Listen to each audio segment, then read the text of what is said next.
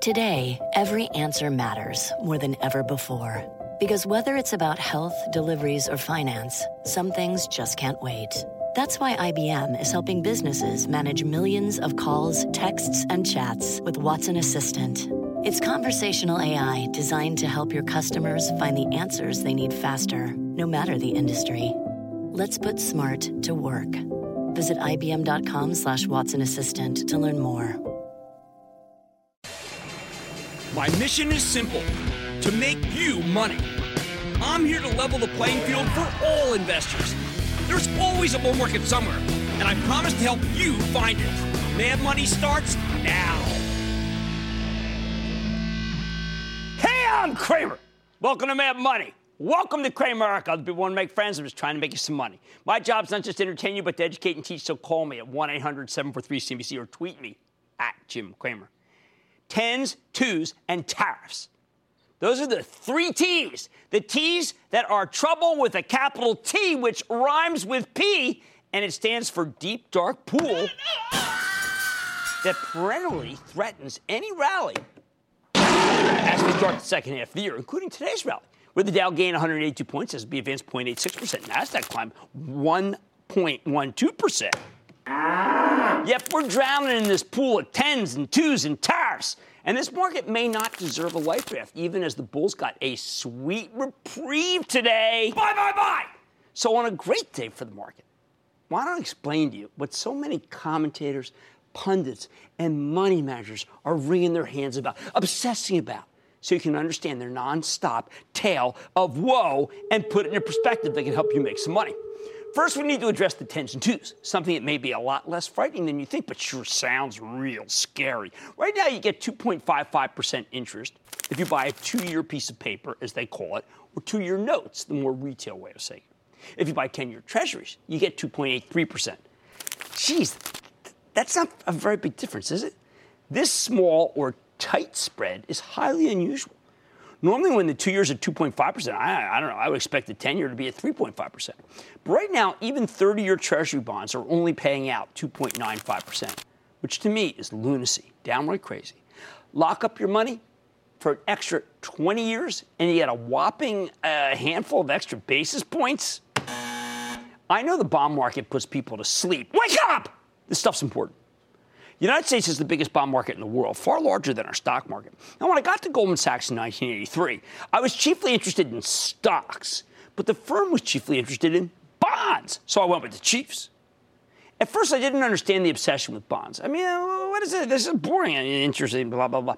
But I was working with rich people and institutions. They always bought tons of bonds because, well, the institutions were conservative. Rich people, you only need to get rich once. Both groups like treasuries because they're considered risk-free, since they're backed by the full faith and credit of the U.S. government. Stop being so cynical. That's a heck of a lot better than, say, bonds backed by the government of Italy, where I just came from. Bonds talk. They say things, and not in tongues. I learned to speak the language at Goldman. They had fabulous translators. Trust me on this. So here's what bonds are saying right now. They're saying that with the 2-year Treasury so close in yield to the 10-year Treasury, twos and tens, we're almost experiencing a flat yield curve. Whoa, scary. That matters because when you have a flat yield curve, well, it does usually presage a recession. It's a sign that investors are worried about the future. It's true. I mean, I wish it weren't true. I wish I could dismiss it. I wish I could say the 10-year should be much higher, so don't ignore it. Can't ignore it. All right, what would send us over the edge then? If the Federal Reserve were to raise rates again too soon, it's possible that the 2-year Treasury would indeed yield the same return as the 10-year. And judging by the just-released Fed minutes today, they're going to stick by their desire to raise twice more this year. You're going to hear recession screamed all over the place if we get those rate hikes. And the 10-year doesn't start yielding more. That has to start happening. Plus, banks can't make as much money on loans if long-term rates refuse to go higher. They have to end up paying you more for your deposits. So let's go full circle. Bonds are screaming, and keep this in mind on a big up day. We're about to go into recession if the Fed keeps raising rates and banks. About a fifth of the S&P 500 can't make much money on their core business, lending. Hence why the defensive stocks, not the defense stocks, that are awful, the defensive stocks are acting so well. Now, before you dismiss me and say this is all paranoid delusion, consider that the stocks of the banks and the home builders have been performing horrendously of late. Many are down huge off their highs. Make sense? Well, no, not right now if you look at their business. Right now, banks are making tons of money. Home builders are crushing it thanks to a housing shortage, lots of pricing flexibility, cheap mortgage money. Nevertheless, the so-called hedge fund playbook, what they all use, tells big-time money managers that they must sell these stocks right here. Housing punches well above its weight. Even though it's about 10% of the U.S. economy, there's so many companies involved with housing, they're all feeling it. And while the banks almost universally got a clean bill of health from the Fed just last week, the bond market is telling money managers, sell, sell, sell. And that's exactly what they're doing. This is a real problem. Financials are the most important group in the market because banks are the lifeblood of the economy. When they go down, I expect the rest of the market to follow. That's been the case until today. Well, today was a rarity, right? A total rarity. And I have to tell you, I think this is just a relief rally after being down so long. Only some major selling of 10-year Treasury, something I do not expect, or a pause from the Fed on rate hikes, something I don't expect, would improve this picture. I wish the Chinese and the Fed would just sell their trillions of dollars in longer-term U.S. Treasuries. That would do the job, but neither have shown any inclination to do so. All right, how about the third team? Boy, this one, I don't know. I know you're tired of hearing about it, but I don't care. Tariffs. Tomorrow, the first of the tariffs against the Chinese go through, and you can expect China to retaliate immediately. Initially, they're going to retaliate against farmers, but I figure we'll just write the farmers a check. Isn't that what we do? Right? I mean, it's a country that's kind of run by farmers in some ways because they have a lot of powerful electoral college stuff. Trust me, write a check to them. Anyway, let's not worry too much because the world's chronically short of foodstuffs, and we've got it.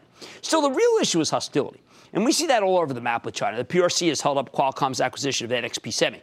They just apparently banned sales of Micron's DRAM semiconductors, hence the stock's recent decline. They have the ability to start boycotts of pretty much anything. Starbucks coffee, Yum China's Kentucky Fried Chicken, even Apple, despite the fact that Apple's one of China's biggest employers. We import about 5 times from China what they import from us. So they have a lot more risk than we do, especially with the Chinese stock market looking like it's falling apart. But we have stock market risk ourselves, and our industrials have been acting horrendously because of what I just described. Gets worse. The real trouble now may be tariffs on cars aimed at the export-happy Germans. Right now, they have much higher tariffs on our cars in Europe than we have on theirs. Well, that's wrong. This rally today was in large part because of a talk about a deal to lower tariffs for everyone, the so-called zero tariff approach President Trump wants. Unfortunately, we don't even know if the deal's possible, but the market sure acted like it is. Our so-called trading partners, especially Germany, have shown a real reluctance to level the playing field. Again, they have much more to lose than we do. However, the playbook for the big institutions that run money in this country is quite clear. In a trade war, you sell all the industrials, particularly anything related to autos, which are the chief trade battleground. So that group and all its myriad suppliers have become millstones around the market's neck. Now let's put the whole thing together, the 3 Ts. Because of the 2s and 10s, you aren't supposed to own anything connected with housing or the banks. Because of the trade war, you aren't supposed to own anything connected with the industrials, including techs and the autos. What does it leave us? Well, you can own small cap stocks that have nothing to do with international trade, but thrive when employment is strong in this country. But that's a dead horse that's been beaten to death. Every day that still happens. You can, long in the tooth, you can own the stocks of companies that don't need global growth, mainly the healthcare plays. Normally, I'd recommend the consumer packaged goods companies. Some of them are doing better today, but remember, they're going to report earnings, and when they do, the stocks go down. Today was a rare reprieve from what's working and what's not. Because I don't expect the Fed to stop raising rates, large sellers of bonds to materialize, or President Trump to change his mind about tariffs, regardless of collateral damage to the stock market, I got to temper my bullishness. And I came back from vacation just fired up to be bullish, but, you know, got to let the facts get in the way of the story. Bottom line, there's just not enough of the market that can go higher on a sustained basis right now. And until things change, take days like today as a gift, not the norm. Enjoy any strength while you can, meaning sell something in case things go back to the way they were 48 hours ago. Marshall in Vermont. Marshall. Hey, Jim. This is Marshall calling from Burlington, Vermont. How are you? I am good, Marshall. How about you? I'm doing well. So my question is related to American Airlines. I bought into the stock back in May, and the stock is down about 20% since then. With rising oil prices and Deutsche Bank's recent downgrade, I'm looking for some advice on whether I should get out or buy more. No, wait too late to get out. No, wait too late. It's down 27%. Now, I please do not sell here. Understand that they've already pretty much told you that the quarter isn't any good. If oil goes down, and I don't know, it's a bit of a push here, then that stock is going to bounce. I can't count in selling that stock down here, but I have to tell you, I could say the same about all the airlines. They're all down too much. But am I telling you to buy it? Hard. Kevin in Massachusetts. Kevin! Booyah, Jim. Booyah. Jim, I was watching your show a few weeks ago, and I loved your analysis of the industrial sector. Thank you. I think you're absolutely right. Yeah, I think you're absolutely right that it's due for a rally on any good news involving trade. And I'd like to know if you think that A.O. Smith, ticker AOS, is a good place to be if and when an industrial rebound takes place. Well, the if and when is the really, really difficult thing. Because if it happens, a stock like AOS is going to just completely take off.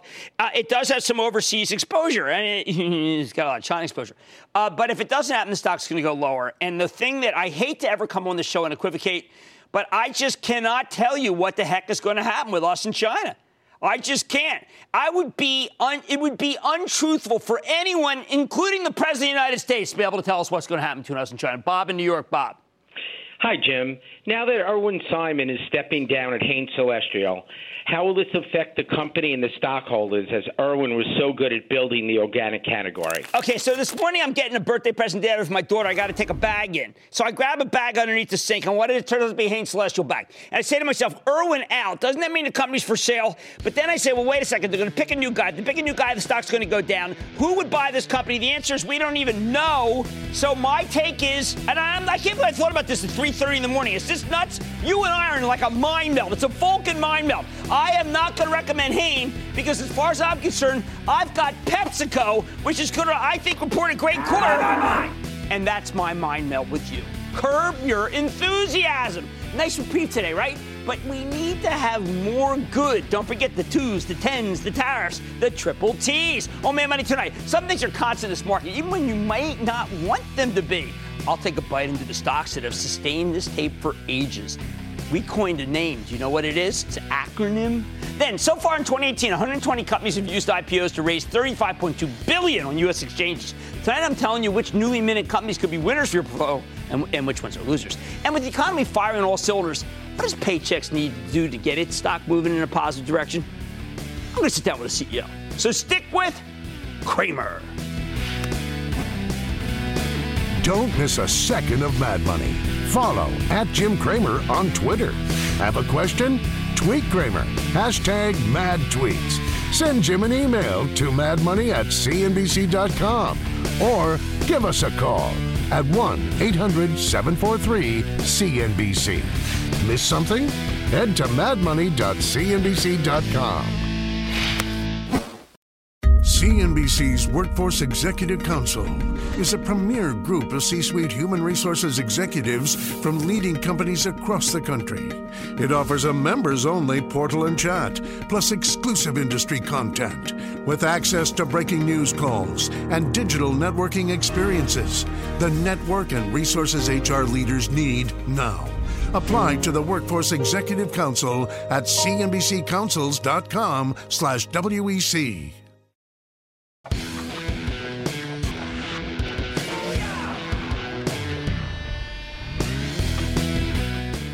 It's better to be lucky than good. And you know what the 4 luckiest stocks in this market are? Bang. Facebook, Amazon, Netflix, and Google, now Alphabet.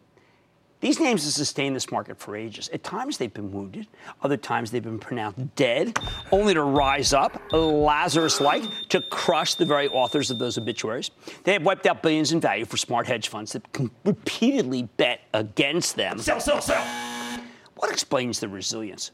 What's allowed the FANG stocks to once again break away from the rest of tech and roar higher, which is what happened last week while I was on vacation? First, every big-time money manager is laser-focused on the trade war with China. Whether or not standing up to the Chinese will work in the long run, in the near term, money managers will run from anything with Chinese exposure in any way, shape, or form. If a company gets a substantial part of its growth from China, and many industrials have tried their best to do so, investors, well, they'll sell it 9 ways to Sunday. But in one of the great coincidences in stock market history, FANG's got nothing in China. And I got to tell you, it is pure coincidence. Facebook's blocked in China. They had too much free speech, too much potential for stirring social unrest. Social media is no friend of dictatorships. As for Amazon, China's got no use for them. They already got Alibaba. Jeff Bezos may be the world's richest and most powerful capitalist, but he's a real nobody in China. The Communist Party wants it that way. There's not much he can do about it. Netflix is one of the easiest websites to use on Earth, but not in China, where it's effectively blocked. Instead, they have IQIYI, the Chinese Netflix. More on them later. Sure, there are ways to get around the country's official blocking of Netflix, which one time, by the way, had high hopes of making China a huge market, but has since acknowledged, well, ain't gonna happen. Alphabet has taken itself out of China by choice. The company that owns Google has this thing about free speech and censorship, and they literally leave billions on the table as a matter of principle, although management doesn't get much credit for the scruples. Instead, it's viewed like Facebook as some sort of pernicious big brother figure. Still, Alphabet's lack of China exposure right now makes it a better stock than if it had China as a major market. Ironic, isn't it? Who knew having principles could be so profitable? All four are accidentally anti-Chinese stocks, and that is perfect for this market. Second commonality, they all have secular growth that doesn't slow down with the global economy. When you listen to most of the experts talk about President Trump's trade policy, they make it sound like it's going to cause a worldwide slowdown. A lot of hedge fund managers agree. Even people who approve of the tariffs, like me, acknowledge there could be some short-term disruption. But FANG is largely immune to economic activity. Really, sensitivity, not that much here. Sure, there's advertising risk, but the rush to advertise on Facebook and Alphabet's YouTube is so pronounced that the economic impact is muted. It's magazines, newspapers, radio, and television that suffer far more, as the internet has proven to be a channel that must be reckoned with. Facebook and Alphabet are basically carving up this business between themselves. Twitter's taking a few nibbles. I still like that stuff. What else? Inflation's on a lot of people's minds these days. Some of it's commodity inflation caused by both tariffs and shortages from a stronger than anticipated economy. Some of it's business freight. Some of it's because of freight costs. They've gone up. And, of course, oil's gotten much more expensive year over year. If you're going to design four large companies that would be relatively immune to inflation, they look a lot like Facebook, Amazon, Netflix, and Alphabet. Again, there are reasons for the resilience, and inflation immunity is one of them. Oh, yes, Amazon has some freight risk, but it's so big. It has the bargaining power that every other retailer just dreams about. Finally, the Fed doesn't matter to FANG. Today, the market took a momentary dive when the Fed's minutes came out from last month. Minutes that showed they're a little less worried about a slowdown from the tariff issues than many, including me, would like. Possibility of the Fed being a bit oblivious to trade war could be bad for business, but not for FANG's business.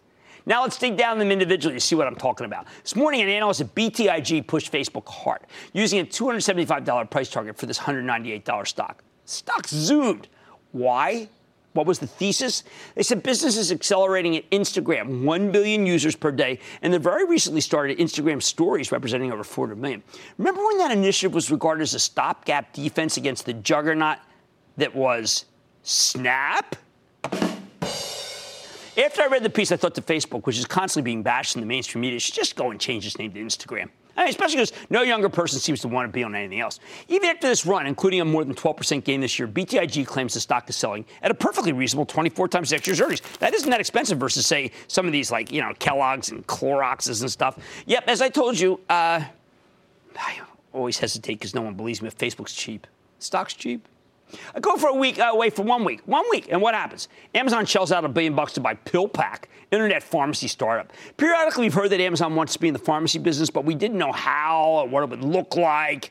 Well, the company was at one time supposed to register state by state. They dropped that initiative. PillPack's much better. This acquisition crushed the pharmacy stocks last week, especially Walgreens, which also reported a pretty nasty quarter. Amazon with its stock up 45% for the year. 45% for this. It'll be a formidable competitor in that pharmacy business. Oh, let's not forget, Prime Day's coming. July 16th and 17th. Gonna be Prime Day. 36 hours of deals that I'm sure will be staggeringly successful. Don't you dare bother my wife during those 36 hours.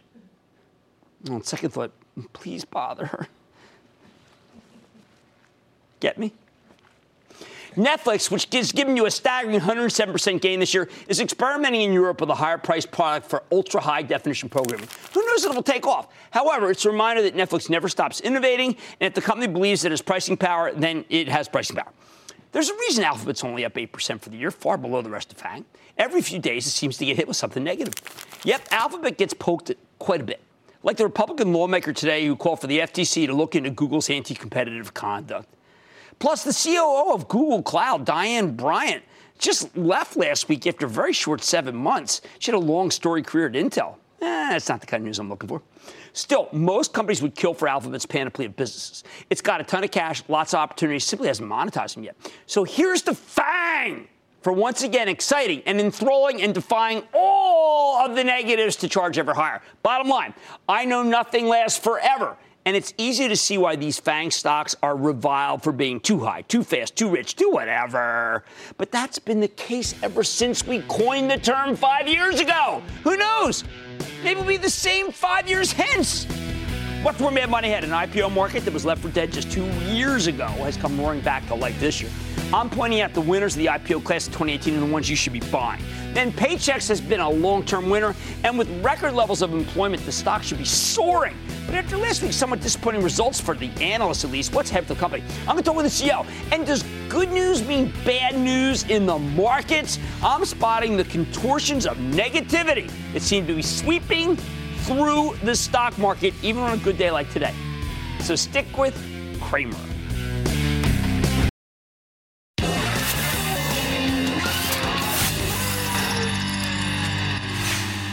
Lately, this market's been flooded with a lot of red-hot IPOs, but in the last few weeks, at least until today, these stocks have begun to cool. Companies keep coming public to great acclaim, and their stocks surge higher right out of the gate before getting slammed. So tonight, I want to catch you up on what's been happening in this red-hot IPO market. Now, a few weeks ago, I warned you that many of the newly public enterprise software stocks had gotten way overheated. They'd all had monster moves. They'd become incredibly expensive on sales, no earnings, of course. Since then, we've had a broader sell-off in tech that's hit these recent software IPOs particularly hard. Just since that segment, less than 3 weeks ago, Carbon Black and Zora are down 28%. DocuSign and Pivotal Software are down 15%. Zscaler, the best performers, lost only 10%. Love to say, told you so. Really, these stocks are victims of a double sell-off, the tech pullback, and then a broader IPO pullback that, until this session, has been hitting new issues across multiple sectors. Still, even after this recent round of profit-taking, the numbers, frankly, they're staggering. In the first quarter, we got 44 deals that raised a total of $15.5 billion. Second quarter, we got 60 deals, $13 billion raised. All told, this is the highest IPO volume since 2012. In fact, in just the first quarter alone, we saw more than $1 billion plus deals than we've gotten in all of last year. That's right, that many billion-dollar-plus deals. A lot of that's from tech, where we've seen roughly 10 times as many deals as we got in 2016, almost double last year. But what matters to us is that these deals have been making people a lot of money. The average IPO gave you a 9% gain in the first quarter, even as the broader market got slammed. And in the second quarter, the average IPO gave you a stunning 29% gain. That's incredible. People are lapping this stuff up. Now, that's not necessarily a good thing ultimately, though. Remember, at the end of the day, the stock market is still a market, and markets are all about supply and demand, whether it be about stocks, food, copper, it doesn't matter. Too much new supply causes prices to go down. We got a huge sell-off in the cloud-based software stocks a few years ago for precisely this reason. Nothing had any gone wrong. There was just a deluge of similar IPOs. I don't think we're there yet. But you know, I've got my eyes peeled on this in order to be able to try to protect you because, boy, when they go down, what else do we need to be wary of with these new issues? For one, there's been a ton of private equity-backed IPOs, about 25% of the total so far this year. The most recent being BJ's Wholesale Club, which just came public late last month at $17 and has climbed to $23 and change after pulling back a bit today. We always need to be extra cautious with these private equity-backed deals, meaning that a private equity company is coming public with a deal that they bought previously, hopefully at a profit. See, they produce plenty of winners, but the truth is PE guys tend to be pretty ruthless. So you also get plenty of duds, loser companies that these firms just want to offload to the public in order to get rid of them. They'll give you a good one and a bad one. We don't want the bad one. Now, there's been a bunch of biotech deals, too. In fact, roughly a third of last quarter's IPOs were biotech. Now, these have been very hit or miss, which is par for the course with this industry. Hey, you've got Armo Biosciences. Now, get this. This is a fabulous story. Came public in January at $17. Traded up to $28 on its first day. And then got acquired in May for $50 a share. Total home run. But for every Armo, there's another biotech that can lose 3/4 of its value in a day because of one bad clinical trial. So you got to be really careful with biotech, which is why I always tell you to be selective when you speculate with these early-stage drug developers and try to buy the stocks of those with multiple drugs and trials, hopefully some nearer to completion than others. Then, all right, this one it's hard to get your arms around, your head around, whatever, because of what's going on with Trump and China. But you know what? There have been a plethora of Chinese IPOs. Even in the midst of the trade tensions with the People's Republic, China-based companies keep coming public here. And their stocks have been roaring. I mean, talk about ironic. Many of these names, though, dubious quality. There's one you see all the time on that crawl at the bottom. I see it every morning. It's really incredible. It's called IQIYI. IQIYI. Let's just call it IQ for all you home gamers. This has been billed as the Chinese Netflix. Here's a stock that surged from the low 20s in late May to as high as 46 in mid-June. But in the past few weeks, the skeptics have been coming out of the woodwork, and IQ's gotten slammed down to 31 after taking yet another beating today. My view? Hey, who wouldn't be intrigued by the Chinese Netflix? But this kind of stock is very difficult to value, and I think it needs to cool off more before it's worth even considering. And remember, Netflix kind of closed out of China, so there is a little room for IQ. Then you got Bilibili. That's Bili. It's another Chinese online entertainment provider. Bilibili came public the day before IQIYI in March. Initially, it didn't get much traction, but then it caught fire when the analysts started recommending it in May and June. Stock climbed to $22 at its peak, but in the last few weeks, it's round-tripped all the way back to $13. Actually, slightly below that. Now, this is why I'm leery of the fresh-faced Chinese IPOs. These names are too hard to get your head around and too hard to follow closely. Even if you're willing to put in the time and do the research, I am always stopped on the street and asked about Chinese IPOs. And I always say the same thing. Listen, I got Alibaba. I don't need this. Alibaba's been under a lot of pressure. I still like it. The best of times, I am hesitant to recommend all but a handful of Chinese companies. This is not the best of times. They're caught in a trade war with the most powerful country on earth. Remember? It's us. So which IPOs from the class of 2018 do we actually like? All right, now I've mentioned them before, but they're worth repeating. First, there's Dropbox, the cloud-based storage and business collaboration play. I recommended Dropbox at 28 on the night it came public. It surged to 42, and now it's back to 31. I like it at these levels. Just like so many other recent IPOs, Dropbox had an explosive rally in June, followed by a brutal sell-off on no particular news. But the story remains the same. Dropbox is a fabulous play on the subscription economy, with a huge pool of free users who they can convert into paying customers. Second, there's Spotify. Technically, the streaming music service didn't have an IPO. Its stock got listed via this really weird process. It was basically an anti-IPO. I think it really hurt the cause. Spotify has an amazingly transparent and non-promotional management team. The results so far have been terrific. And while the stock has pulled back a bit from its recent highs, it started to roar again, up nearly $8 today. Then there's Zora, and that's Z-U-O-R-A, the cloud-based software company that helps other businesses set up subscription services. Remember, it is a subscription economy now. A few weeks ago, I told you to ring the register on this one. Stock had gotten overheated. Well, and now it's come down 28%. Time to start looking at it again. If you like this story like I do, I recommend buying a bit here and then waiting for more weakness to slowly build up your position on the way down. But here's the bottom line. Even with the recent downturn in newly minted IPOs, the market for IPOs is red hot. And these big deals, they're going to keep coming. So be careful. While some of these stocks are worth owning, Dropbox, Spotify, Zora, many others are either not that good or simply have gotten way, way, way too expensive. The next time some fresh-faced IPO catches fire, think about all the recent turmoil and remember to take profits rather than letting your gains ride at least on a portion of your position, especially if you can get close to playing, my favorite way, playing with the house's money. Carolyn in Florida. Carolyn. Love your show, and especially the name of your dog, NVIDIA. NVIDIA looked great. My dog was great today.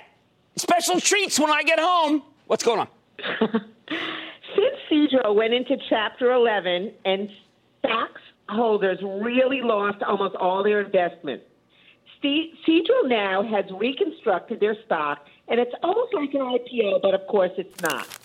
Would you invest in this stock again now or just move on? No, I would move on. I mean, I think this, I know it looks red hot, but you know what? My Chapel Trust owns Schlumberger, which is like 10 times the company of this, and that isn't doing a lot. So why not buy Schlumberger, betting it's going to be really cheap on 2019 earnings? That's my play for you. Much better than the one you mentioned. And we're going to Esther in New Jersey. Esther. Hi, Jim. Hey, Esther. I'm a speech-language pathologist, and I created an app called Junganu, A Herd of Sounds. I'm interested in creating the rest of the series to help children learn their sounds. So I've done some research to see about running my app on a better platform. I heard Pivotal Software recently went public and shot up. I wanted to know how you feel about Pivotal Software stands alongside its competitors. Well, I can't really address necessarily yours, but I do think the world of Pivotal, I think it's an extraordinarily good company. I should have focused on it. The CEO is someone I met for many, many years ago. It is absolutely terrific. I would buy the stock of Pivotal. All right, sometimes it's IPO. No! Some of these newly minted companies are just not worth owning. Stay cautious. They moved up too much. Much more Mad Money ahead, including my exclusive with the CEO of Paychex, which hasn't moved up enough. What does one of the largest payroll operations have to say about the current economic environment? Where's hot, where's not? I'm going to go one-on-one with the CEO to find out. Then McCormick, Herman Miller, KB Home, all reported strong numbers, but has the negativity gotten them down? I'm giving you my take on an up day. So don't get mad at me, because I'm giving these guys a beat down. And all your calls, rapid fire, tonight's edition of the Lightning Round. So stick with Cramer.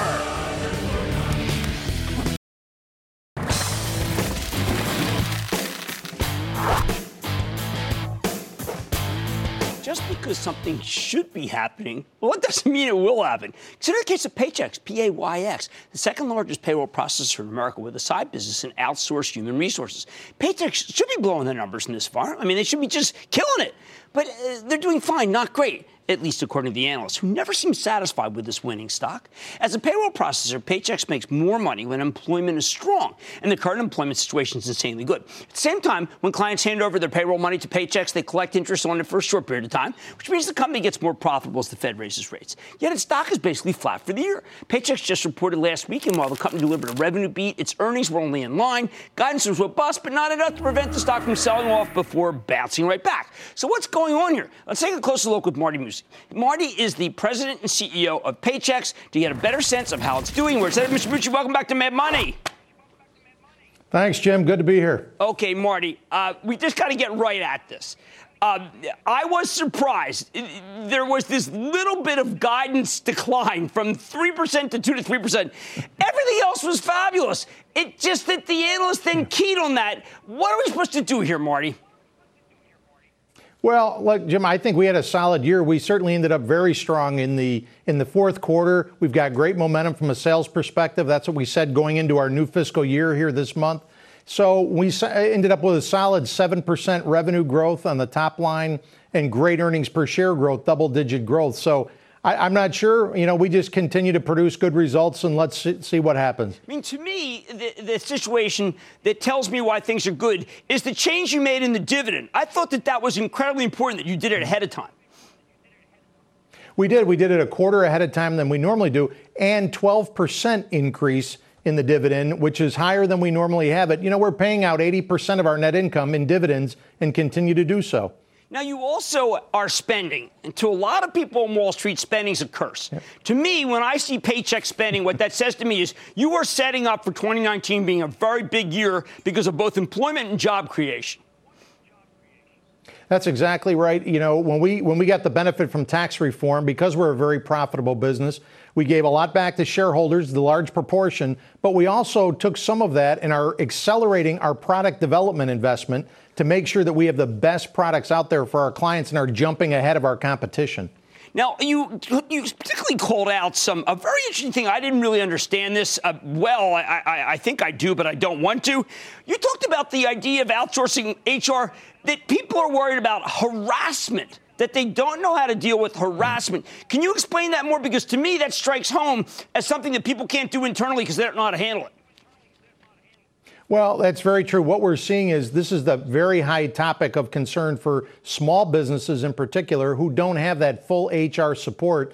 And our service, HR outsourcing, and our PEO business provide that HR support. And one of the biggest issues they're worried about these days is because of the risk, how do they handle harassment? What kind of policy should they have in place? And how do they deal with it when somebody does complain? So we're really hearing this a lot. And, we have over 500 HR specialists around the country helping our clients. We're serving over 1 million worksite employees across the country. So that's the top topic of concern right now.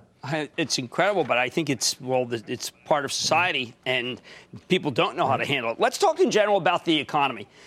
To me, you always give us a pretty good read on what areas are doing well, what areas are you seeing new businesses, and who's doing what areas are they doing the hiring, and what kinds of companies. Well, we're seeing the South, from a region perspective, the South still having the best job growth, even though it's down a little bit from last year. The South is still the strongest, and it's construction and other services, those are still strong in the South. And I think construction is still recovering from the hurricanes from last fall, roof repairs, landscaping, things like that. The West is having the highest wage increase, but they have the most minimum wage increases, but they're having the slowest growth from year over year. And then from a sector perspective, we're seeing actually manufacturing up from a low point, and other services and leisure and hospitality are still the top job givers, but they are down from last year. Overall, we saw a slight downtick in job growth and a slight downtick in wage growth, under 2.5% annual wage increase, which was surprising to us. Well, how can that be? I mean, for instance, you have to be thinking with employment as tight as it is. I know you talk about that with recruiting that you guys are doing, which is another great service that you provide. But employment as tight as it is, people should be emboldened to start new businesses. They see business great. That's not happening? Is it just there are other forces at work?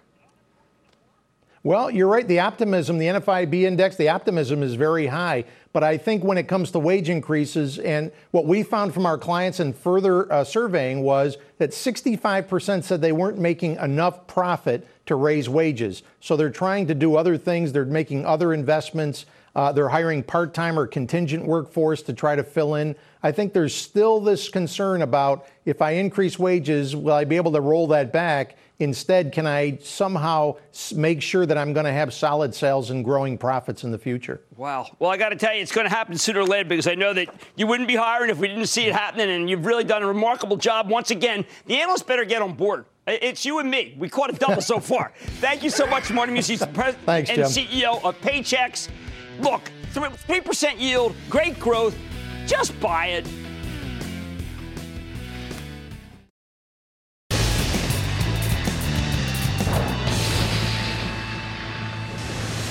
It is time. It's time for the light round. What's about rap girls? And then the light round is over. Are you ready? Skate down. Time for the light round. It's over. John in Virginia. John. Booyah, Jim. Shake Shack has been my best stock this year. Back in May, you said it was overpriced, but recently it's been knocking on $70 a share. Is it time for me to sell, or does this stock still have after that last quarter, remember I said, okay, it's time. It's finally valued in a correct way. Realistic. Let's go to Carrie in New Mexico. Carrie. Thank you for all you do for Mr. Cramer to help out the Thank you for saying that. Out here. Thank you. My question is in regards to Jack Henry and Associates, ticker JKHY. That is a fabulous service company, and people don't talk about it enough. We should do a piece. Memo to Ben and my team. We should do a piece, Jack Henry. You got a great idea there. Joseph in Pennsylvania. Joseph. Booyah, Jim. Booyah. Buy or sell Kraft Foods, KHC. You know what? This stock is making a move. The defenses are making a move. I wish I called the bottom 57. I did not do that, but I think you can get up to 70 before you have to sell. Let's go to Corey in New York. Corey. Hey, Jim. Corey from Oceanside, New York. Oh, yeah. Good first-time caller, long-time fan. There you go. What do you think of the stock GBT? Back from vacation, and the man stumps me big time.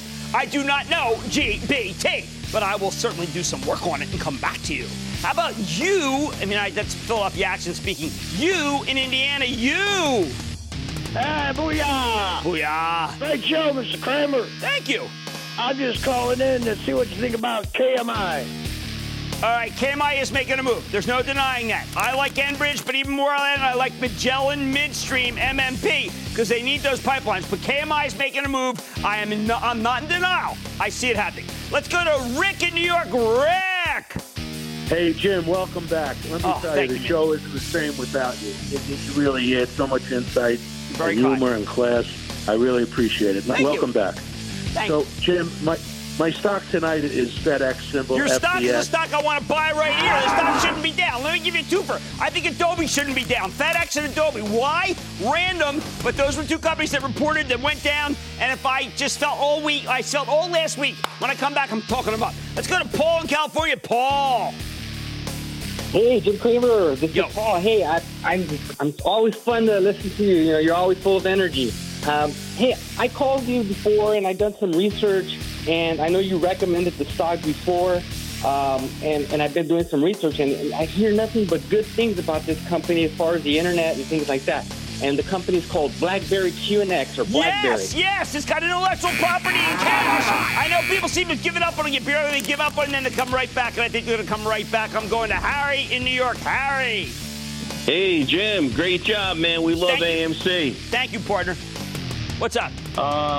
Let's see, MPC, Marathon Petroleum Corp. Now, it's tough because Valero's great. It's tough because PSX today, someone really pushed that hard. I think it was Goldman Sachs. But Marathon Pete has been my favorite because it's pulled back, and I think it's a buy. Oh, no, that's it. And that, ladies and gentlemen, I have the Lightning Round. The Lightning Round is sponsored by TD Ameritrade.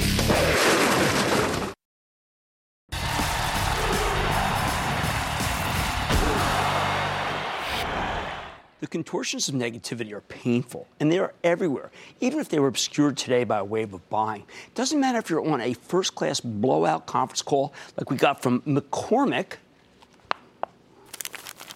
the present day, the spice company, or the shockingly strong report from furniture maker Herman Miller, or the colossal surprise by KB Home. The questions and the calls are the same. When is it going to end? When are things going to roll over? When is it all going to come to a screeching, horrendous halt, throwing everybody to the mercy of the bears? And I could just as easily pick a whole host of other companies. The nihilistic negativity on the GE breakup call, replete with multiple questions about how there's simply no way the debt is going to go down the way CEO John Flannery says. It's like the guy just fell off a turnip truck or something. The endless persecution of Arnold Donald for his soft guy down at Carnival, even as it made all the sense in the world when you consider the eruption of fuel prices and the random wildness of the dollar. Yet none of these facts seem to matter. It's all shadow boxing against an enemy that can't be seen, felt, or understood, even as it's taken control of the hearts and minds of the analyst community on Wall Street and their acolytes in the media. The idea that there must be something going very wrong or the market would be up much more than it is. Some of the analyst musings on these calls are breathtakingly pessimistic. After McCormick blew away the numbers in large part because of its much-derided acquisition last year of Frank's and French's Mustard that now is panning out beautifully, the analysts hectored the bold CEO Lawrence Kurzius about the firm's seemingly tenuous relations with number one client Walmart or its share loss at Kroger. Share loss, by the way, that isn't even true. The $4.2 billion acquisition of Reckitt Benckiser's food group has been stellar. It's almost ignored by these people. To some degree, I get it. I was openly critical about the deal when it happened. So much for so little, I decried. Classic overpay. But then Kurzius came to Englewood Cliffs right here and walked me through how French has just needed better management to regain control of the yellow part of the mustard aisle. And Frank's, well, Frank's is the hottest subcategory out there because millennials really do put that stuff on anything. But the analysts, they aren't buying it. They're far more worried about early signs of disruption in McCormick's spice business, the canary in the coal mine thing again. Thank heavens the analysts can't hear each other questions, or else all they do is nothing but say, oh, is this the proverbial canary in the coal mine? They stopped using canaries 30 years ago, except on conference calls. Or how about the inanity of this KB Home call, the big national home builder? They got an outrageously huge $2.2 billion backlog, best quarter in a decade, lots of margin expansion, and price increases that stick everywhere. It didn't matter. The litany of negativity was everywhere. It was a bizarre volley for serve Q&A. Aren't wages skyrocketing? No, they're a little higher than last year, but price increases are offsetting them handily. But if you're putting through price increases, isn't demand going to soften? Actually, no. If anything, it's accelerating because we didn't have enough homes to meet demand. Well, how about the big commodity increases? No, they may have peaked already. Higher mortgage rates? No pushback yet from buyers. Flagging pricing in California? Where? Tell us where. We aren't seeing anywhere. We just wish we had more land to build in California. Aggressive lending, sign of a peak. Actually, loan to value pretty low historically. Finally, what seemed like a fit of peak, CEO Jeff Mezger, who's really been around, smart fella, just blurted out what I know so many of us must have been thinking. Quote, I can't think of a single market today where I would say there are signs that the consumer can't afford it or that pricing has hit the wall, end quote. I'll take that as a positive. You know who put it best, though, after these terrible, pernicious back-and-forth questions that signified that these analysts believe in nothing? It was the CEO of Herman Miller after a truly legendary quarter for the maker of the iconic Aeron chair. He speaks for all of Main Street, not Wall Street, but Main Street, when he says, while we are nervous about all the political things going on around the globe and the tariffs, all those things that certainly make you cautious, but, he adds, we have no signs that the business is backing up at all in the face of those things. Business continues to look quite strong today, end quote. Again, though, it doesn't matter. This market's operating under the assumption that if it isn't negative, it isn't true. With the exception of today, that defines this moment. And it's a discouraging moment indeed. Stick with Cramer.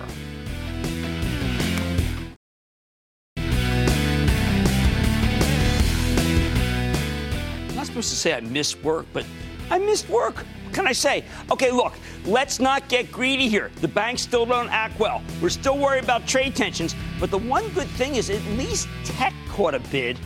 But remember, what really drives tech? It's the anti-China. It's FANG. I'd like to say there's always a bull market somewhere. I promise I'll find it just for you right here on Mad Money. I'm Jim Cramer, and I will see you tomorrow. CNBC's Workforce Executive Council is a premier group of C-suite human resources executives from leading companies across the country. It offers a members-only portal and chat, plus exclusive industry content, with access to breaking news calls and digital networking experiences. The network and resources HR leaders need now.